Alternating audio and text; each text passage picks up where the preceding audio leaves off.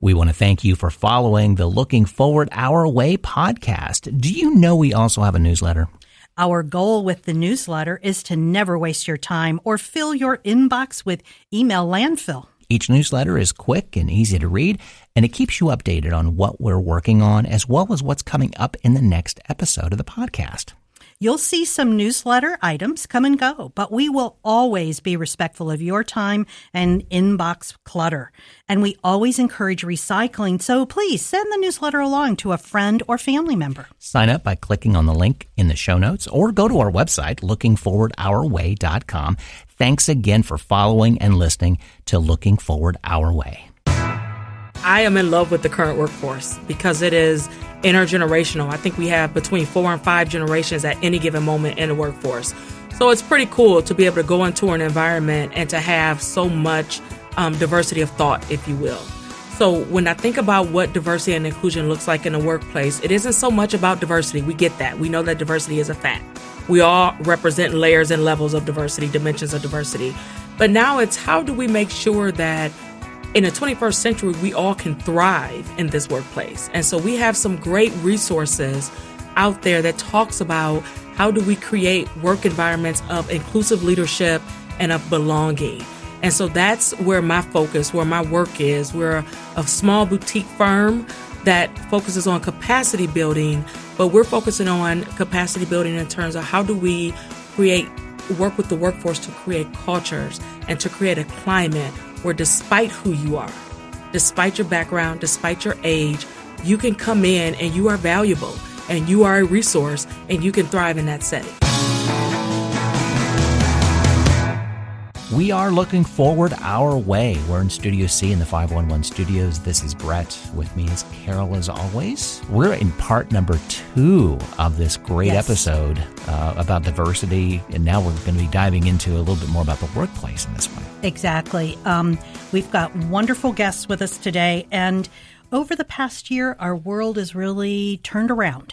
And we have many more questions about diversity and inclusion, and we wanted to make sure that the podcast did a good job of dealing with this. It's not an easy issue, so we're actually into the second podcast. We've had some great discussion. We're going to continue it today with our wonderful guests, Courtney Kerrigan, who is the CEO and executive trainer of Raising the Bar Performance Group, and Tim Harmon, senior consultant, Workforce Innovation Center, and my former OSU colleague. Thank you for joining us again today. Yeah, exactly. Thanks for having us. We encourage you to go back to part 1, obviously, to listen, but I do want you two to have the opportunity to talk a little bit about yourselves, a little bit of a background, because we might have listeners that just catch part 2 about this because of what we're going to talk about today. So, Courtney, could you give a little background of who you are, where you come from, and then we'll let Tim jump in. Sure. Hi, everyone. I'm Courtney Kerrigan, and I am a Ohio child. I was born in Toledo, Ohio. I love Toledo because we are a city we have grit, we are strappy, from there I ended up moving to Cincinnati, where I went to undergrad and graduate school at the University of Cincinnati. For the Bengals fan out there, Hoo Day. Yes. And then in 2005, I took a job at the YWCA Columbus, where I've now lived in Central Ohio for the last 15 years. And it's an amazing atmosphere. And so I am a Midwestern girl, born and raised with Southern charm, and I'm just happy to be here. There you go. And we're really glad you're in Central Ohio now, too. As a Columbus native, we welcome everybody to Central Ohio from the outskirts. Hey, it's the city of possibilities. Exactly. I love Central Ohio. It is. Yeah. I think we all end up here at some point in our Ohio lives. Right. I came from Bucyrus, Ohio, and, in our community, diversity was whether you planted corn or you planted beans that season. So also had the opportunity to live in Toledo, Ohio while I did my undergraduate work. And then I came here to Central Ohio and have spent my last 2 decades focused on human resources, diversity and inclusion, and a lot of work in recruiting and talent attraction. So I'm glad to be here. Thank you very much. Exactly. Well, we looked at the historical issues of diversity and inclusion in our past episode, part 1. Now we want to dive into the workplace. And it seems that we need to assess where we are right now regarding the workplace and the opportunities created for everyone. Can we dive a little bit deeper into that, Tim? Absolutely. And we need to start with understanding workplace has shifted significantly over the last several decades. And so when we began talking about words like diversity and inclusion, often the context was around affirmative action or government mandates that might have come through that said, well, diversity means we have to have certain numbers and certain targets that show up in our workplace. But today, diversity in the workplace means that we're being inclusive of everyone to show up as they are. We're not forcing them to fit into a construct or a false pretense that says, well, we need X many male and X many female or X many of whatever their race or ethnicity might be labeled against them. And so today in our work environment, it's not that, oh, well, you hit 60, we better start getting that retirement cake ready for you because, you've only got a few more years. Hey, boomer, you're out the door. That's exactly. right. Yeah. Surprise. We're like bad pennies. We keep showing up. But and that's, part of it's funny, but it's the beauty. Like, we used to think of our parents, well, sure, they needed to retire at 60 or 65. And now we say, well, my goodness, I'm going to live to be 80, 90, 100 years old. We've had so many advancements in healthcare and medical practices, and we didn't wear seatbelts as a kid, and now we all do. That was the only way I could avoid my mom reaching behind the seat and smacking me was because I didn't have a seatbelt on. But they now, didn't even exist in the back seat. Yeah, but now we do, and it's to our betterment. And it's to our betterment that we, as a community, we figure out how do we keep the experience and knowledge that mature workers have in our work environment, but also provide them the flexibility and agility that younger generations have already demanded. They've said, hey, I want to come and go from work. I want to work from home regardless of whether there's a pandemic happening or not. And we need to find that balance in the workplace so that we have those generations all with equal access and working together. I am in love with the current workforce because it is intergenerational. I think we have between 4 and 5 generations at any given moment in the workforce. So it's pretty cool to be able to go into an environment and to have so much diversity of thought, if you will. So when I think about what diversity and inclusion looks like in the workplace, it isn't so much about diversity. We get that. We know that diversity is a fact. We all represent layers and levels of diversity, dimensions of diversity. But now it's how do we make sure that in the 21st century, we all can thrive in this workplace. And so we have some great resources out there that talks about how do we create work environments of inclusive leadership and of belonging. And so that's where my focus, where my work is. We're a small boutique firm that focuses on capacity building, but we're focusing on capacity building in terms of how do we work with the workforce to create cultures and to create a climate where despite who you are, despite your background, despite your age, you can come in and you are valuable and you are a resource and you can thrive in that setting. I think Courtney touches on a great word there, culture, right? If we go back 30 or 40 years ago and you walked up to somebody at Nationwide Insurance and you say, what's your culture? Right. They would say, well, we sell insurance. Exactly. You're like, no, that's not it. Culture is the fabric of your people. Culture is what your leadership says, this is our mission, our vision, and we're going to resource you around that. We're going to show up in our internal workspaces, but we're also going to show up in the community in alignment with what we are as a culture. And now, with the great work of people like Courtney and others, we actually can address how we can build a culture that's inclusive, that is representative of not just, one leader in the organization, but representative of the entire organization and how they want to be positioned in the community and get credit for the good work that they are doing in that community. That's right. And where there's gaps, we can address those gaps with intentional design. Right. I love that notion of, and we've been talking about the insight that our young people have. So one of my young cousins is graduating from Toledo this semester, going to work for a company in Madison, Wisconsin. Oh, nice. So for me, my first question is, oh my God, there's so much snow. Why are you going that far north? From him, it was right. Aunt Carol, I love the culture. Yep. The company was inclusive. And so they are learning. They're learning. So now let's go back to that idea that we had before in the first podcast is 40 years ago, I thought we were on the right track and we weren't. What do you see these young people doing in terms of these future steps? How can we really meet that promise of diversity and inclusion? What should they be expecting? Yeah, so Peter Drucker is a strategist. He's a famous strategist. And he has a quote that says, "Culture eats strategy for breakfast." This is not a millennial who said this, but he has a very strong point, is that we now have generations, 2 generations that's coming into the workforce.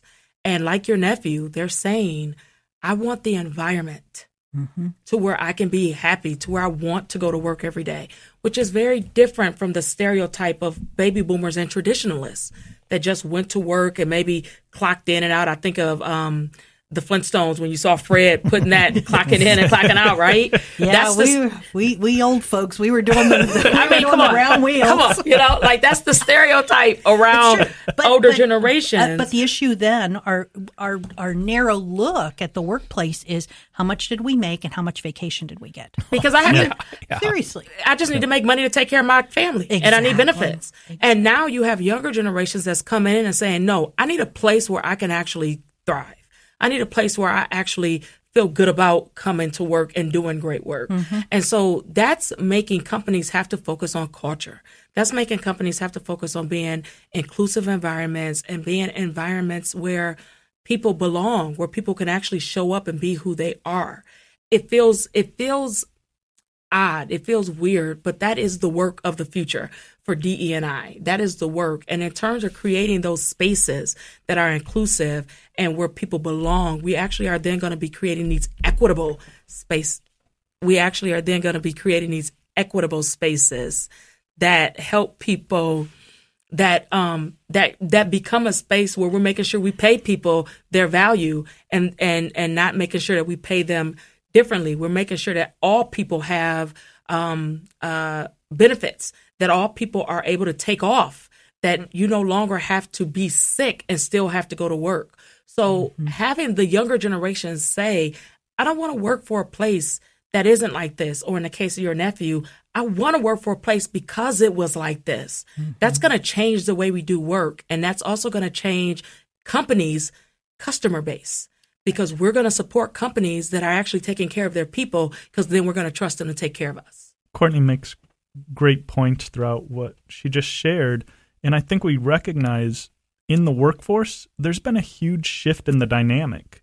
When we go back to the 60s and 70s and 80s, it was an employer-driven market, and you were fortunate to get a job. You were lucky to be able to stay with the company that was going to keep you for 10 or 20 or 30 years. Sure. Right? And so many people, whether it's boomers, traditionalists, Gen Xers, grew up in a culture that said, well, go where the job is, and even if it doesn't quite fit, you need to conform because you're fortunate to be employed.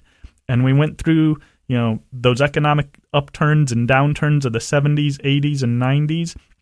And a lot of people stayed in jobs that they weren't happy with or they didn't like, but they needed the benefits, or it was good pay, or it was a convenient commute, or it was whatever it needed to be for them at that time, because they didn't feel they had a choice to opt out and opt into a career or an organization that culturally met what they wanted. And now, as we're into the 2010s and 2020s, that dynamic has completely flipped, and it's now an employee-driven market. And so employees, whether they are 20 years old or they are 66 years old, can have choices of where they want to work. And they have opportunities that weren't there, and the access to wealth faster is much greater, right? My first job, I made $2.15 an hour. Oh, yes. And there was nothing illegal about that. That was what I got paid, and I was okay with it, and I worked hard, and I showed up just like I was supposed to, and I enjoyed that aspect. But today, you couldn't get me to walk across the street for $2.15, let alone do, an 8-hour shift. And so that change in the dynamic of the workforce is a big one. And 20 and 30 and even some 40-year-olds understand, well, I can pick where I want to work. I can pick Madison, Wisconsin because I like the community. And even if I don't like the job I took there, I'll get a different one in whatever community I want to be a part of. A lot of people today are picking their job because their friends work there, because they like the culture, because it is a shorter commute. And too, with work at home, they could live anywhere and work anywhere. Yes. And so, when this really, that notion of the changes in the workforce, it really is the same as your discussion earlier about changes in technology and how it took decades to go from horse-drawn carriages to cars, and technology moved ahead. Really, the workplace didn't change that much except when technology was changing. So the change of Ford and the assembly line. The assembly line. Mass production. Exactly. And then larger pieces of equipment in factories and those kinds of things. That's what was changing. And now our workforce is much less driven by large machinery and much more by small technology, not smaller in size, but smaller in space that it uses. Absolutely. Yes. And the very notion you touch on, there's a wonderful author, Heather McGowan, who wrote a book, Future of Work. She has many other publications out there.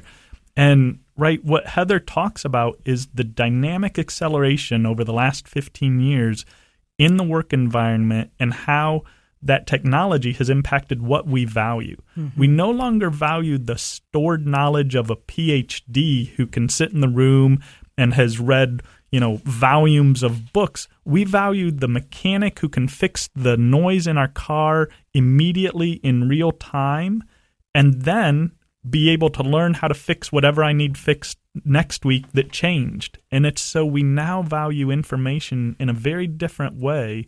It's not stored knowledge, it's applicable knowledge. And we're okay with that. It's a change, but we're okay with that, right? When you think today, as you listen to this, well, what are we going to have for our next meal? Is it going to be lunch or dinner? If I want to make this amazing chicken cacciatore, I don't go to my grandmother's Betty Crocker cookbook that's under the shelf. I actually just get my phone out and I type in and I get 30 different options, and one of them takes 5 minutes to make and one takes 50 minutes, and I opt for the 5-minute option because I'm just not patient enough to invest 50 minutes. And candidly, it's good enough. It might not be the best chicken cacciatore like my grandmother made, but it's good enough, and we're happy and we move forward with that knowledge. Right. Yeah.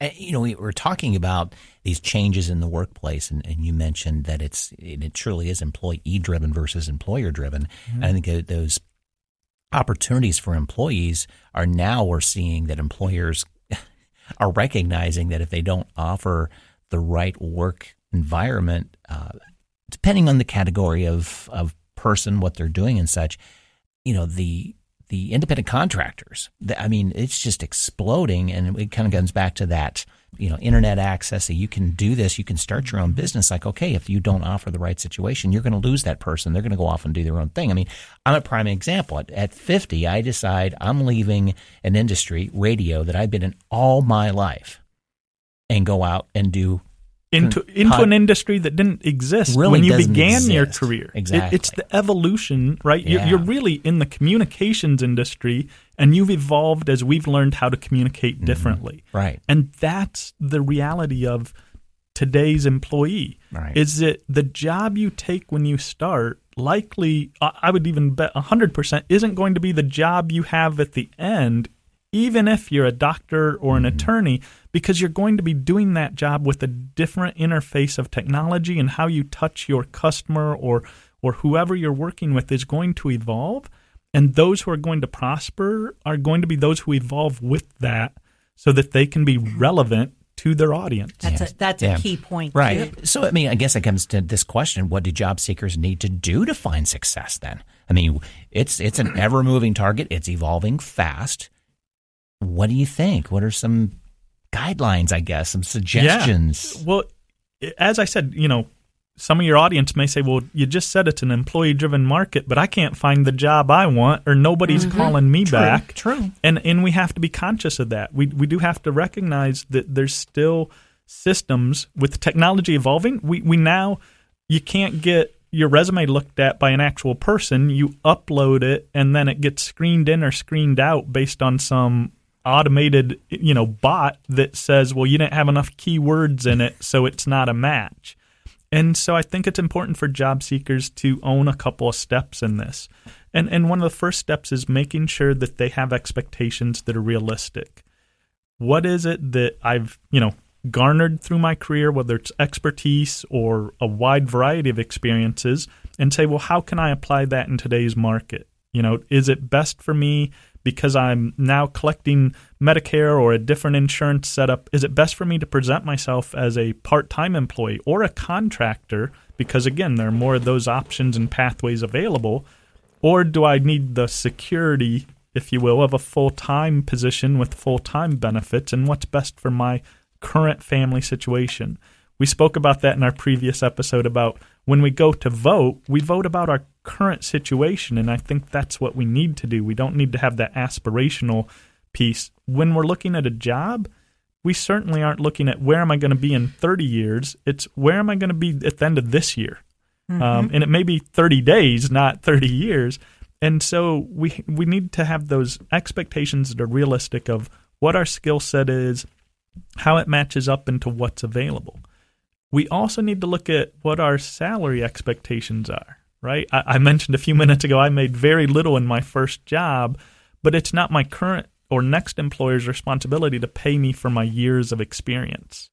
Because the truth is I might be able to go get a 20-something to be able to do that job, not with the same maturity you would, not with the same expertise you would, but certainly for a lot less money. Right. That we saw that in the recession in the early 2000s, where in Columbus, it was the middle management group that was hit. And a lot of clients came in to see me and said, I made $30 an hour. I'm not working for less than $30 an hour. This is what I need. And the notion of what the job was worth, it just didn't hit them because they were so used to that.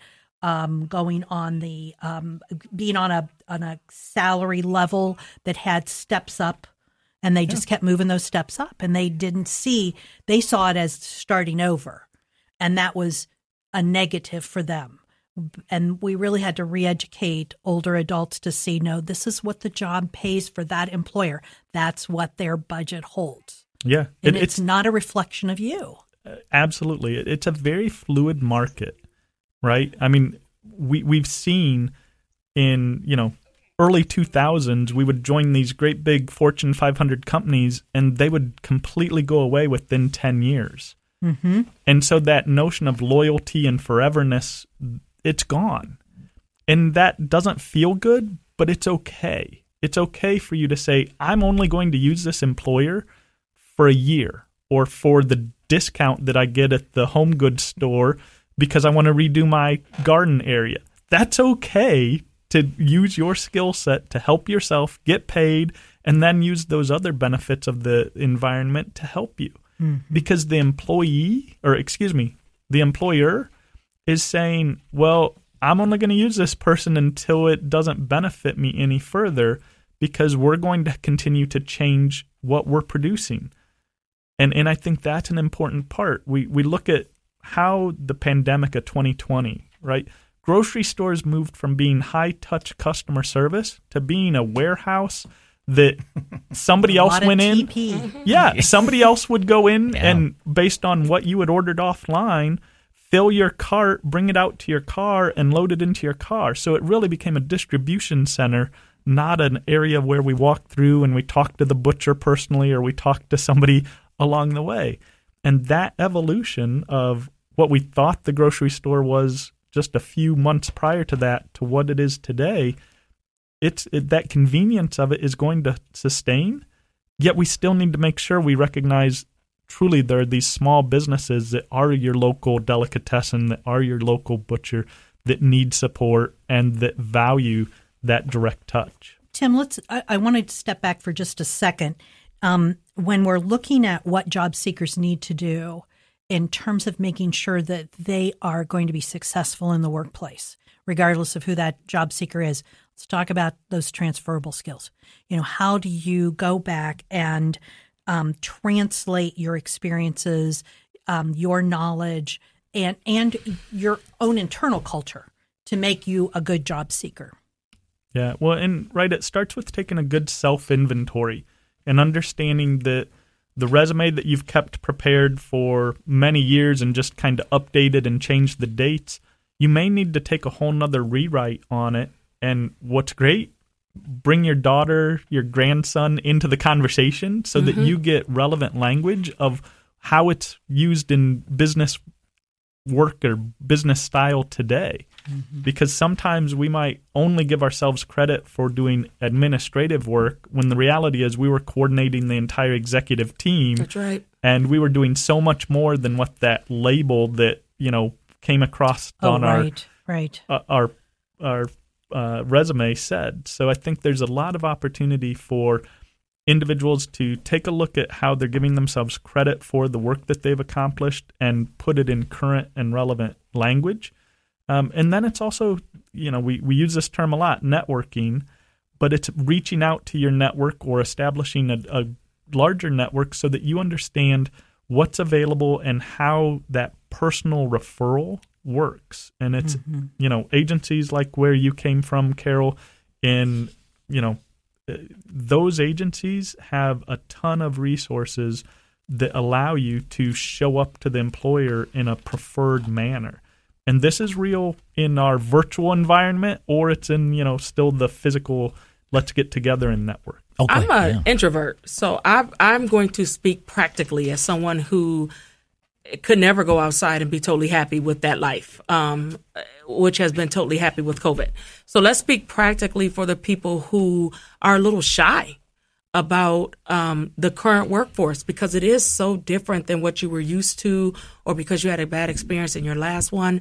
There are some really practical resources and steps out there you can take. So if you're looking at updating your resume and getting kind of acclimated to some of the new language, go to LinkedIn.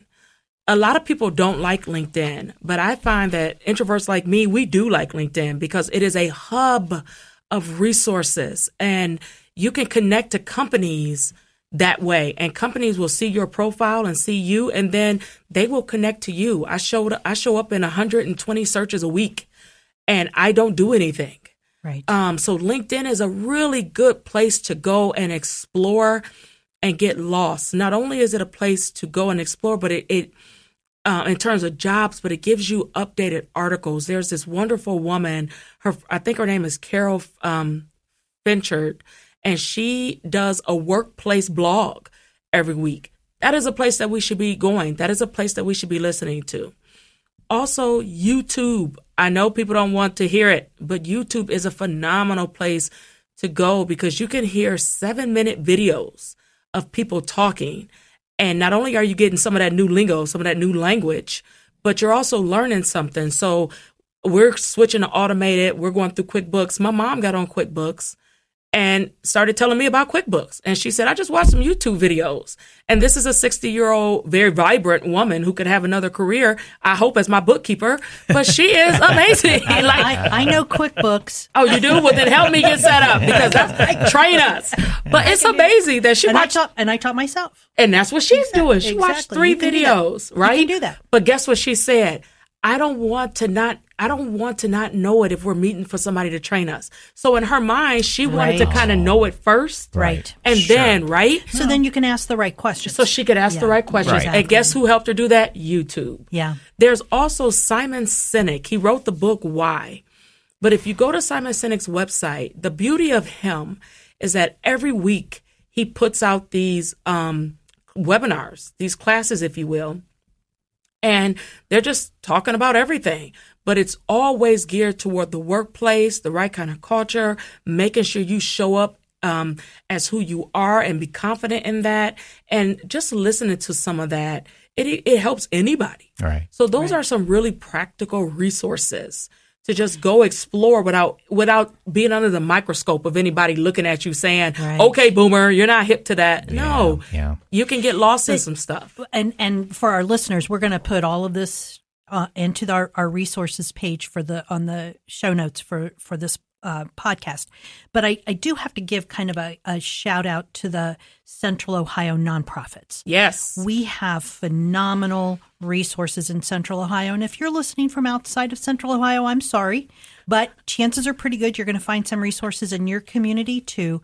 They really are a lot of organizations, and it's their expertise that's going to make you a better job candidate. Mm-hmm. So we'll add those to our resource sheet, and don't hesitate to contact them. And for the most part, they're free services, so you're really not going to lose in this process. So absolutely. Right. I mean, the one thing that Columbus does really well is that they are intentional in creating those free environments and working collectively, right? So whether it's Goodwill, United Way, Jewish Family Services, the Center for Refugee and Immigrant Services, they create those wraparound services so that our community can be better supported. We still have opportunity to really, and I don't like this word, but scale those services to meet the demand. Sure. So we have it, but we still need to work on making it accessible. Yeah. You both talked, and I talk a lot about Otterbein. You both talk about your alma maters. For those of you who are job seeking out there and especially if you're having some difficulty, check back. If you had an opportunity to go to college, check back with your career services offices, because many of them are helping alumni, especially in the environment that we're going through now with the workplace with the pandemic. Yeah. That's true. That's at your 2-year and 4-year colleges. Right. And also, if you took a vocational school class at one of your career techs in the community, they have great career service resources as well. And candidly, employers are knocking on their doors saying, we need more welders, we need more pipe fitters, we need more electricians, we need more STNAs. And so they have that network into the job market also. Exactly. And that's so that goes back to that notion of networking, is that and I'm going to be walking right into our next question that Brett's going to ask you. For me, when I'm talking about networking, it really is part of a learning experience. You know, networking is not just tapping everybody you know, it's getting information for everybody that you talk to. And so that's part of this, getting yourself prepared to be a good job seeker. Yeah. You know, and we touched upon the lifelong learning piece of this and just talked about, going back to school or education and stuff. But, but we did talk a little bit about there's free stuff online too. There are lots of opportunities. Let's kind of encapsulate a little bit about, here are some things to keep in mind that are out there to do. Yeah, absolutely. I mean, right, I'll introduce a new term to you, MOOC. Right? MOOC, a massive online open course. Mm-hmm. Well, these are verified, certified courses that come from the likes of Stanford, Ohio State, or another entity that you can go online and register for and take as many or as few as you like. Some have costs, some don't. If you want to get the formal degree or certification that comes along with it, there's often a cost. But in many cases, you can sit in and audit that course virtually from wherever you are. Right. So that approach of, the beauty of technology is now information is so readily available that we have access to it. We don't have to show up on the physical campus to become a learner. Right. Now, the challenge is, for some of us, we learn better when we do show up on the campus or in the building and sit with the teacher so that we can directly interact with that instructor. And those opportunities exist as well, especially for our more mature workers. There are lots of boot camps. There are lots of free conferences that you can attend and participate in. And you can even look at your formal education institutes. We have over 40 colleges and universities in the Columbus market that you can sit in and audit a course for free. Mm-hmm. Right. Yes, Program 60 is phenomenal at Ohio State, as those programs exist at Columbus State, Otterbein, and I think Capital also. Yeah, and one of the things that I think we now have learned as a society because of COVID is that Zoom, it's great to go sit in person, but you can attend a virtual classroom anywhere in the world through Zoom, through WebEx, through all of these now online platforms. And it's unbelievable. Like the Library of Congress, the Smithsonian, they have free webinars that you don't have to pay for, that you don't have to, all you do is go sign up and you get the link. So you can have education from anywhere in our country, but anywhere in the world now. So I think I take advantage of that. I don't think there's an age on taking advantage of the fact that we are getting really, really great information out there today. Right. From researchers, from people who just want to do it because they're also enjoying it. We should be taking full advantage of that. Another thing that I'll say, start to look into is that we know from research that Black women are leaving the workforce to start their own businesses. I'm one of those that fall in that statistic. There are so many opportunities now to make money based off of what you just like and what your passion is. So don't think, as much as we know the diversity of age in the workforce is actually giving us a strategic and innovative win. If you choose not to go back to the workplace, you can still, that whole side hustle, that side gig, whatever language they're calling it, is now money-making opportunities for everybody, despite what generation you fall in. So start checking that out. I know groups of people who use Etsy. I know groups of people who sell on Amazon. I know groups of people who are just finding a way making money by what they just wake up and enjoy doing. Yeah. And what's fun is, and the opportunity is that there are support groups to help people to get there. Exactly. So you're not going it alone, because it can be daunting. Kind of go, okay, I do want to do this. I want to follow my passion. I'm going to make this product, but how do I do this? How do I actually make a living doing it over time? And there are so many free groups out there, support groups, mentors that will love to help you get there, because they had that opportunity given to them. Somebody helped them, and now it's their give back. Right. Yeah. It's there. Right. And when I left when I first left my job, as we talked about in an earlier session, I was looking for a job. Even though I was helping my mom, I was a caregiver, I still needed employment because I had a mortgage. And I didn't want my dying dad or my mom to feel like they had to take care of me, right, with all this education. So going on interviews, it became, I think Tim spoke to it earlier, it's coded language in interviews. And we know that we see it in our more mature populations. There is some ageism. We know that happening out there. There's coded language that I dealt with where you're overqualified or you're underqualified or it's all this, but we have the skill set. And so that becomes very frustrating when you know you are talented, when you know you are vibrant, when you know that you are full of life. So when Brett talks about those communities, it is so important to find those communities. And then you realize, I can do this on my own. And before you know it, you're making more money than you would have made in that salary job, which I think is what, when you read about it, you will see people, their stories and research of people who are now making money doing what they love and probably making more money doing what they love. So it is just, I don't want to just be the optimist here, but I do want people to hear that we are in a space, an environment, a climate, a culture where we can do whatever we want. And I don't know if we've ever seen that before. True. Very true. Yeah. I think Courtney brings up some great points, and as well as Brett, that the barriers to access to do your own thing, right? Instead of it being a side hustle where you had to work a 40-plus hour a week job, be the care provider in the home, and then try to find time to do the other passions that you have, we've evolved as a society where we now have access to do that. You know, the notion of getting something copyrighted or proprietary was, I got to get a lawyer, I got to do all of this. Now we can do this with a few forms and clicks online, and we own our own name. We own our own rights to our own product that we're creating. We can create our website. We can do all of those kinds of things. Yep. Yeah. And with that allows a lot of people who have talent that otherwise would have been overlooked to come into the marketplace. Right.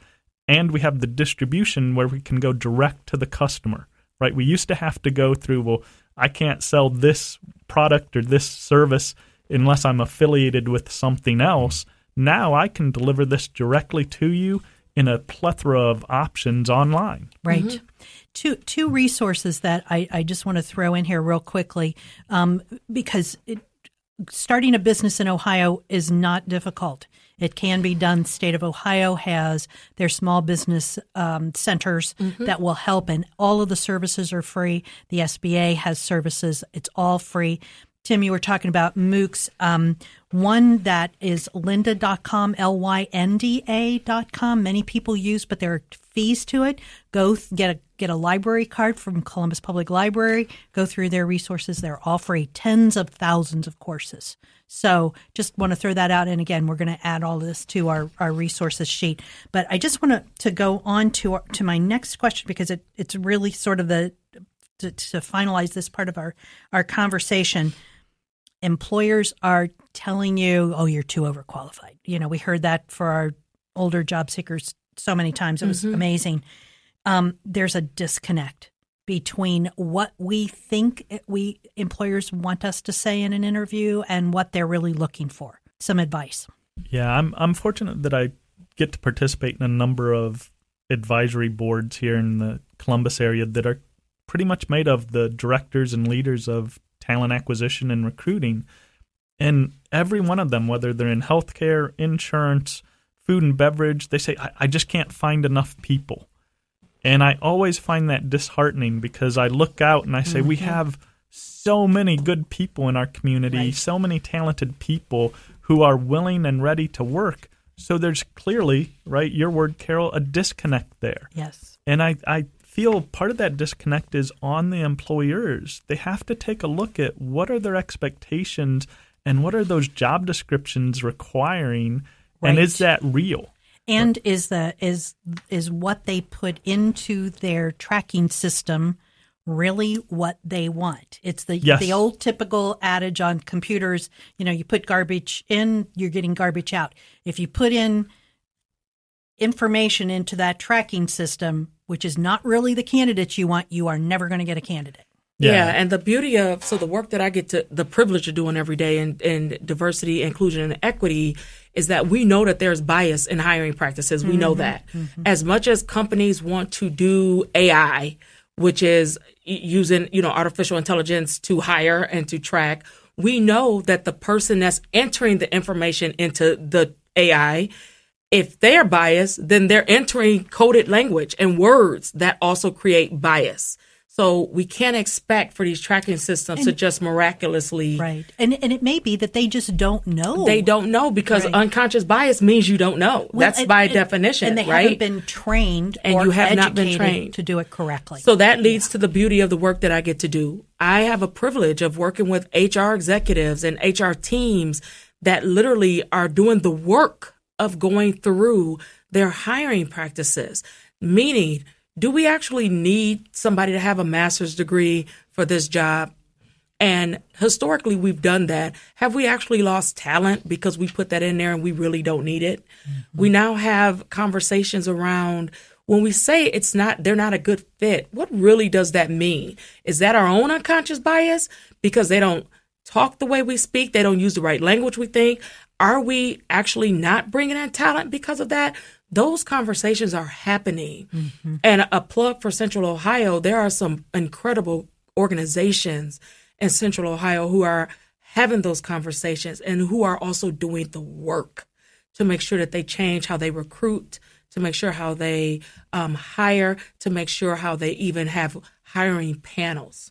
So there's a lot of work happening to make sure that we are more inclusive in the way we hire, and that we are making sure that we have talent, and not just the talent we think we want, but the talent that our organization needs. And I want our listeners to hear that, to know that as much as we're asking you to do the work, to update your resume, to jump on LinkedIn, know that on the other side, the employers are being challenged and charged to also do the same. So if we do this right and well, and people like Tim and I in the workforce helping, and people like you that are having these conversations, if we all do this together, then we have an opportunity to change the way our workforce looks. And that goes back to my earlier point that we now know that research says having these different generations in the workforce actually is a strategic advantage because it's helping with innovation and it's helping with that bottom line. You know, one of the things that we used to tell our older clients is don't assume that the interviewer that you are going to be talking with is good. And again, it's not their fault. They may be literally the receptionist who got stuck because the normal interview recruiter is not in that day. But also that the systems are correct. So I'm sort of beating this again a little bit, but to put it in perspective, when the tracking systems first started, we were working with an employer and trying to post their jobs and get people to apply to this great organization, one of the largest in the communities. And people were calling saying, Carol, I can't get through the system. It's knocking me out, blah, blah, blah, blah. I called the recruiter and I said, have you ever done this? Have you ever actually applied for a job through your system? Of course, they hadn't. And I said, well, so why did you pick this particular system? It really doesn't work. I mean, I have 3 degrees and I can't get through your system. Bottom line is the technical folks picked the system, not the HR folks. So job seekers have to be just ready to commit to being a job seeker, to really doing everything you can and be persistent, because the systems, they may not be set up to be biased, but they're biased because of the way that they were configured. They are. Yeah. And the more we start to know what this whole thing is, the more we start to realize how it all is negatively impacting all of us, the better we'll get at it. But until then, that persistent piece goes as far as to, if I know that I am qualified for this position and I'm not getting through the system, I'm calling HR. And a lot of that is, I may have to sit on hold. Now we have speakerphones, so just put the speakerphone on and go wash dishes, or, like me, I've typically put loads in the laundry, or I'm still working, but I'm going to make sure I get through. And then you say it to them. And then typically they will, I've had experiences of myself and friends who've then scheduled interviews because the people said, send your resume. And when you read the resume, it was because we didn't have the right language, but we had more. We had over the skill. But we didn't have the language that the technical person put in. Right. Yeah, so there is a little bit of legwork, but you just have to be willing to do it, and trust that on the other side, we are hounding, saying you have to make sure that you aren't putting in keywords that isn't resonating. Right. That you just randomly found on Google or in at the source. I would get the eye roll from employers when I'd say, you'd probably have more success if you didn't use that tracking system. And actually had somebody read those resumes. That's but right. They were like, oh, no. So it's a balance that we continue to work through, right? Because the advancements of technology benefit us in a lot of ways. But as you state, Carol, the applicant tracking systems, if they're not set up and if you don't have educated people using them, and I'm talking about on the employer side, then they actually can do more harm than good. Absolutely. Right? Similar to, the in-person approach, we shouldn't have to go to a workaround if the system is working well. And so I encourage employers, if they aren't getting good candidates, take a really deep dive at how their entire candidate experience looks. Where are they putting their advertisements? Who are they reaching out to?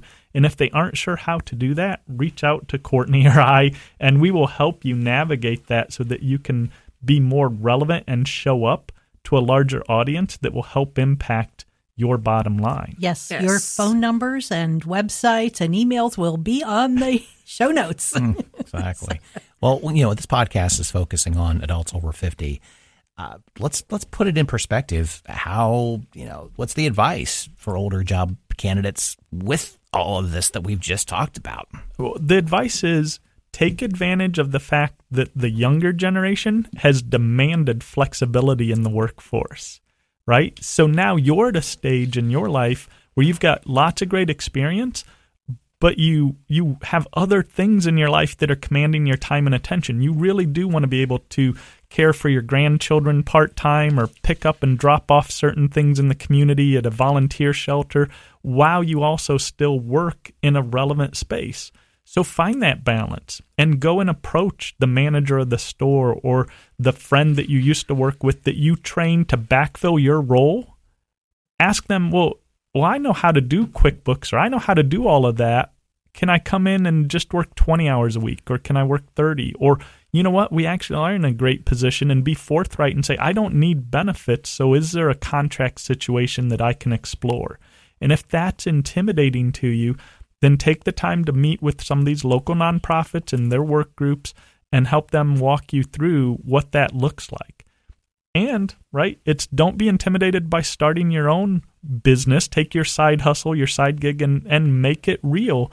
And a lot of times I've heard folks say, well, how am I going to cover my insurance? Well, we have a whole health marketplace, and it's not perfect, but it's there, and it didn't used to be. Mm-hmm. And now you can go out and you can pick your insurance however you choose according to what your family needs are and what your affordability is. But, you know, for the more mature worker, and it cracks me up because, right, according to the U.S. Congress, at 40 plus, you're now protected by the Age Discrimination Act. God, you two are old. I know. Yeah. And I think, you know, I know people who are still very productive at work and they're beyond 70 and they know everything that's going on in the environment.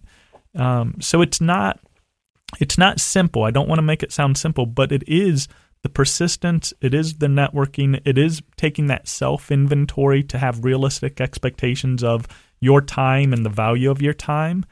And then it's, you know, using the technology and the pathways that are there and moving forward and being committed to it. I do think it's critical that you stay committed to what you want to do and stay with that. Mm-hmm. Talk to people that that are doing what you want to do. People love talking about their job and their goals and their mission and, you know, how excited they are to get up and make their widgets every day. And talk to people about that. That's the best way to learn.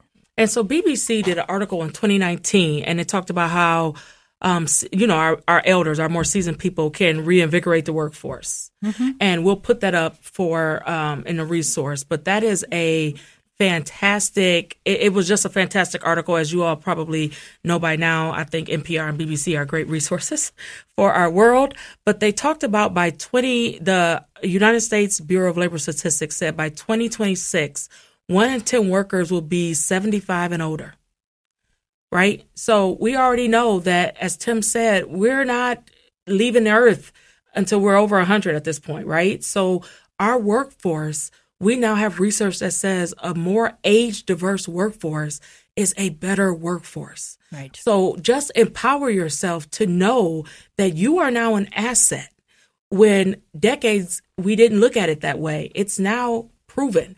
And guess what? You should also be able to brag to your grandchildren and to your children that by you staying in the workforce, you're also helping their wages. Because research tells us that the older people who are in the workforce make sure, because they are at a certain wage gap, then they make sure that they're increasing the wages for other generations. So again, a strategic advantage, having age diversity on our teams and in our workforces. So I would tell people, don't cut yourself out. Don't eliminate yourself. Arm yourself. Look at the resources that we're going to put up. Arm yourself with the knowledge of knowing that you are valuable. And then from there, you say, I no longer want to work. I want to enjoy it. Then think about, what is it that I can do where I enjoy it? Right. And then you pursue that. And then after that, you say, how can I make money? Is it actually going back to the workforce, or can I do it online? And if so, where are the groups that will help me do it online? There are practical ways to reinvent ourselves, to reinvigorate our lives, and to actually enjoy them. Right. And so those are the resources that I would just recommend. My older adult clients were my inspiration. Mm-hmm. And so those Encore careers for older adults are phenomenal. That's what I'm doing now. I'm on my second Encore career working with Brett, so making him work. Okay, so And look how happy you two are, by the way. I know. I think that's the goal here. We have fun. Yeah, We do. Exactly. That's right. I told him when he suggested we do this, I said, as long as we're having fun. Well, you're examples of what we all should have. Exactly. Right? Exactly. Yeah. Okay, I'm going to ask you one more question, but I'm going to give you a time limit because we're running out of time. Any additional advice? I'll just add, there is that disconnect, but it isn't one that we can't overcome, right, between opportunity and employment. And so stay with it. And the other piece, it's okay if you say this isn't a culture fit and you exit in a month or two. Mm-hmm. Don't stay in a role just because you have a job. Make that transition so that you have what Courtney just said, you're happy. Right? It's okay to want to be happy and then to go pursue a career that allows you to do that. I agree. Yeah. I have nothing else to add. I absolutely agree. Thank you both for being here, your insights, your recommendations. We knew this was going to be a great episode. We had to reschedule a couple of times. COVID thing, something. Yeah. But, we hope you're going to return, provide us more information. I know we can dive into more topics and probably get a bit more specific on some things. We covered a lot of ground, which is good. It's a good starting point for us to move forward with following episodes. Thank you. Thank you for joining us. Thank you. Thanks for listening to Looking Forward Our Way. We'd like to ask a favor from you. Would you give us some feedback on our podcast? We've made it really easy to do so. Click on the link in our episode show notes. That link will take you to our podcast Google My Business page. Now, you may have to sign into your Google account. From there, we'd appreciate your feedback on the podcast overall, feedback on a specific episode, or a suggestion on what you would like to see us cover in a future episode. All your feedback is really appreciated. Your comments only help us create episodes that will keep us all looking forward our way.